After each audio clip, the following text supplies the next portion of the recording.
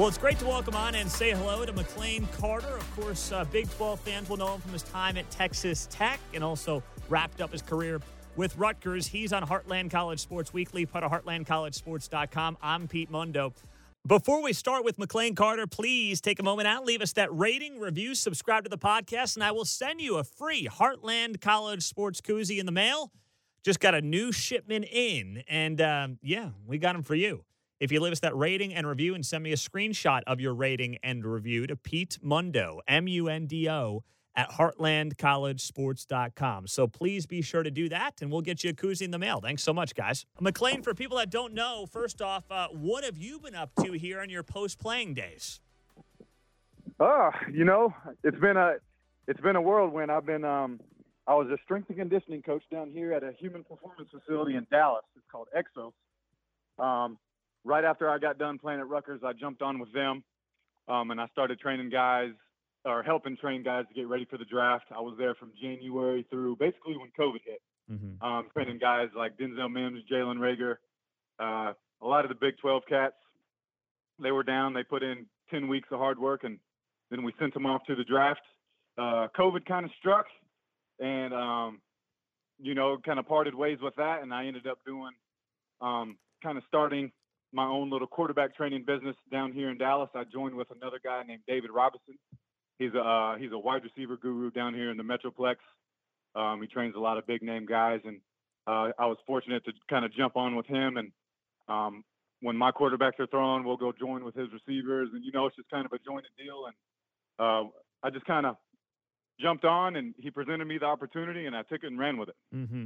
So, McLean, let's go back to your playing days and first talk about leaving Texas Tech, deciding to wrap up your career at Rutgers. How much of that was just the fact that, Texas Tech was transitioning, of course, new leadership was coming in, moving on from Cliff Kingsbury to Matt Wells, versus you doing what you thought was in your best interest? Right, yeah. When it all went down, we had lost that last game to Baylor. I played hurt a month after the game. I ended up having some bolts and screws put into my ankle. I just went in to relieve that game, see if I could make something happen. But yeah, that kind of went down, and I just wanted to go learn some NFL terminology. I was not healthy. I tried to go through some of the spring training. I was not healthy. The coaches didn't have a grasp of who I was because I wasn't around as much. I was always in training. So I was like, hey, they were very understanding of what I wanted to do. I wanted to go learn some NFL terminology, go play in the Big Ten, try and put some film together and see if I could get a shot at the next level. Went up there, had a rough concussion against the University of Iowa, and I did not respond. My body didn't respond the way I wanted it to. I didn't recover very well. And, I just had a rough, year and a half of injuries and battling through stuff like that. So I decided to hang it up. Mm-hmm. So it was a weird deal. Yeah, no, absolutely. Now when you look back on your time at Texas Tech, McLean, and coming there and playing for Cliff Kingsbury, what stands out to you as those moments that are really going to highlight your career and your college playing days?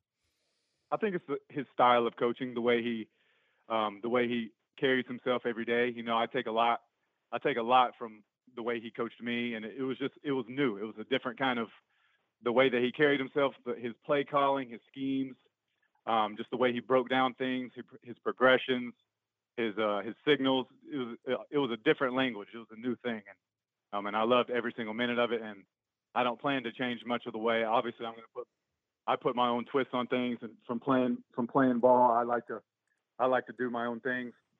But the way he went about his coaching and his style, I like to emphasize that a lot into my coaching philosophy. When you look back on that time, and you guys were close to bowl eligible each of those couple of years, as I recall. Did the team feel like he deserved another shot beyond 2018, or what was that like when that went down in the locker room and he was let go? I mean, I think so. It's always tough playing for a guy like that. He's a player's coach. He wants the best for everybody. He's a great guy. It's hard to see a guy like that walk out of the building knowing that he's a Lubbock legend. It's tough. It's tough for a guy to walk out of the building, but we knew ultimately it wasn't in our control. But yeah, it was tough. I mean, who doesn't want to go to Texas Tech and play for Coach Kingsbury? It's a dream come true. So yeah, it was tough for some of us. It was tough for the team, tough for the city, but we don't make these decisions, and we took it and ran with it. Were you surprised that, I mean, he goes to the NFL and he has some success, and now he's considered like an up and coming NFL coach? How much have you been surprised by that, McClain? Not surprised. Not surprised. No hesitation. Not surprised. He just the way he handles his business, the way he goes about himself day to day. He's extremely professional. I think he's the best offensive mind on the planet. Being able to call plays, being able to break down defenses, he just picks people apart. He just his playbook, if you want to call it a playbook, he's just on the go, on the fly. It's extremely impressive. So Now, I'm not surprised. OU fans and Lincoln Riley might have a bone to pick with you on that comment. Hey, I'm sorry. I played for the guy. I'm sorry. It's all good. I might have a different outlook if I didn't play for him. Being joined by McClain Carter, former Texas Tech quarterback, of course. He's on Heartland College Sports Weekly, part of heartlandcollegesports.com. So, McClain, I mean, you've been affected then by all this COVID and what college football is going to look like now. The Big 12's playing, the SEC's playing, the ACC is, the Big 10, the Pac-12 are not. What have you been hearing from guys at the college level, from recruits? I mean, how is this impacting people in ways that I think a lot of fans and just people in general don't really understand? It's extremely interesting. It's just a weird time. Obviously, everybody wants to play. The Big 10 and the Pac-12, they're doing what they think is in their best interest. But the kids want to play. Everyone wants to play. But, ultimately what comes down to is people in charge making those decisions. But yeah, all of my buddies back at Texas Tech and a lot of the college ball players that I know, they're just going to practice. If they are playing, they're going to practice and treating it like nothing's going on. They just, they're trying to go about their day to day like nothing's changed. So people still seem extremely focused, trying to win football games. But yeah, it's just different. It's difficult. It's extremely difficult. Do you think that this will have an impact on recruiting because I know you're working with younger guys now. I mean, how will this affect things on the recruiting side as these kids are trying to figure out where to go to college, what the best fit is for them? I mean, what kind of impact do you think that could have? Yeah, especially down here in Texas, they pushed, I don't know what's happening in other states, but 5 and 6A football has been pushed back 5 or 6 weeks. So that's just film being lost, But here in the Metroplex, and it's fortunate there's social media now, and kids can get filmed from 7-on-7. Obviously, it's going to have an impact because there's no pads on. But I think kids, if they're working hard and they're doing the right thing, and they're reaching out and they're in contact with coaches, I think there shouldn't be that big of a hiccup. Just because there's so many different ways to get filmed now and check how a kid is doing, etc. But yeah, I'm hoping that it doesn't have that big of an impact. Yeah. Now, for a guy that played at Texas Tech and goes to Rutgers, what was the Jersey experience like for you, McClain? How did that treat you? Very different. The roads went from being 20 feet wide to I needed a bicycle to drive down the street. Yeah, it was different, but I loved every minute of it. Being close to New York City was awesome. The whole experience. My brother was he was coaching for the Philadelphia Eagles at the time. He was living in Cherry Hill, so I was only 45 minutes away from him, which is cool. So yeah, I got to know Jersey pretty well. I enjoyed every bit of it. Now, for you, I mean, you had multiple stops at the college level, of course, and there were 2 stops for you, I believe, right before Texas Tech. So as you go through that process and you look back on it in hindsight, is there value in finding that place for 1 year and staying there 4 years, or do you see it as, hey, I had to do what I had to do to get ahead, to get reps, to play, and that was the best thing for me? I do believe there is value when the stars align perfectly, but ultimately, I think when it comes down to it, and if you're trying to play at the next level and reach all your goals, at the end of the day, I think you have to do what is best for you. But there is certain circumstances where, yes, there is value in staying for 4 years at a school. What would you like to see, McClain, when it comes to, the transfer rules? There's some talk about, letting guys transfer once and not having to sit out a year. How much did that get talked about amongst players, and something that you would want to see, and just the guys that you talk to, they'd like to see? That's a really tricky question. I do think if you transfer, obviously there may have to be some rules and regulations, but Yeah. I think if you transfer, you should be able to play. I think you should be able to play immediately if you would like to.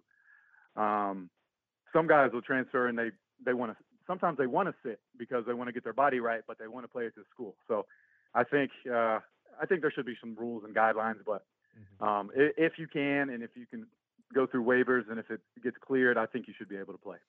When you think back to your time in Lubbock, McLean, I mean, who was the team? I'm assuming it was Texas, but I don't want to make that assumption that you guys always felt like you got up for just a little bit more. Was it the Longhorns? And I think back to that game a couple of years ago where, you led them to that victory on the road, as I recall. And a lot of people think that saved Cliff Kingsbury's job that year. I mean, do you think back to the Texas game as what was the team where you were like, we're getting up a little bit more for this one? Yeah, it's UT. Yeah. Not it's even definitely close. The University of Texas. Yeah, OU and Baylor, they're a close second, Okay. I believe. Okay. I could choose between the two right there, but yeah, Texas versus Texas Tech. It's just a different atmosphere. It's a different vibe. We're riled up the whole week. We're riled up for 2 weeks. Yeah, that's right. It's just especially a night game under the lights in the Jones or either when it's at DK down in Austin. It's a different thing. It's a once in a lifetime opportunity. You think Texas Tech, a lot of people have said, Texas Tech has always had a tough time getting recruits out to Lubbock just because of how far it is from the Metroplex and Houston and some of the recruiting hotbeds in the state. Now that you're kind of on both sides of it as somebody who's played at Texas Tech and Lubbock, but now you're kind of dealing with younger guys and training them and whatnot, do you see that location in West Texas being a hindrance in some way, or is that overstated? Maybe. It maybe can be, but I think with recruiting and especially now, people are flying all over the place, and if coaches are doing what they need to get done, I believe there shouldn't be an issue getting a kid out there. If you get them out there to Lubbock, a lot of the times they really enjoy it, and the process goes on from there. What makes Lubbock so special or underrated, where people don't realize what they like about it or fall in love about it until they get out there? Now, I think people out there.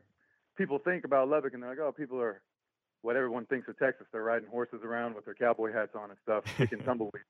But there's 300,000 people. It's a big city. Yeah. And it's nice. So you got everything you need there. The campus is awesome. Lubbock's a great place to be. That's awesome. McLean Carter is joining us here on Heartland College Sports Weekly, part of HeartlandCollegeSports.com. McLean, really appreciate you coming on for a few minutes. And once again, just for people that want to get a hold of you in the Metroplex, how can they do that? They can contact me on Instagram or Twitter. My Twitter is McLane C4, McLane C4, and my Instagram is McLane Carter, MCLANE Carter, CARTER. McLean, thanks for coming on the show for a few minutes, giving us your thoughts and your insights on what's happening right now in college football, talking about your playing days, and we'll be in touch. We'll talk to you soon. Yes, sir. Absolutely. Great to have McLean Carter on the show. Good stuff out of him. I'm Pete Mundo. Please take a moment out, guys. Leave us a rating, review, subscribe to the podcast, and we'll send you a free Heartland College Sports koozie in the mail. Wherever you get your podcasts, do that. Send me a screenshot. Pete Mundo, MUNDO, at HeartlandCollegeSports.com. And the koozie, the Heartland College Sports koozie, is coming your way. Have a great week, guys, and we'll talk to you soon.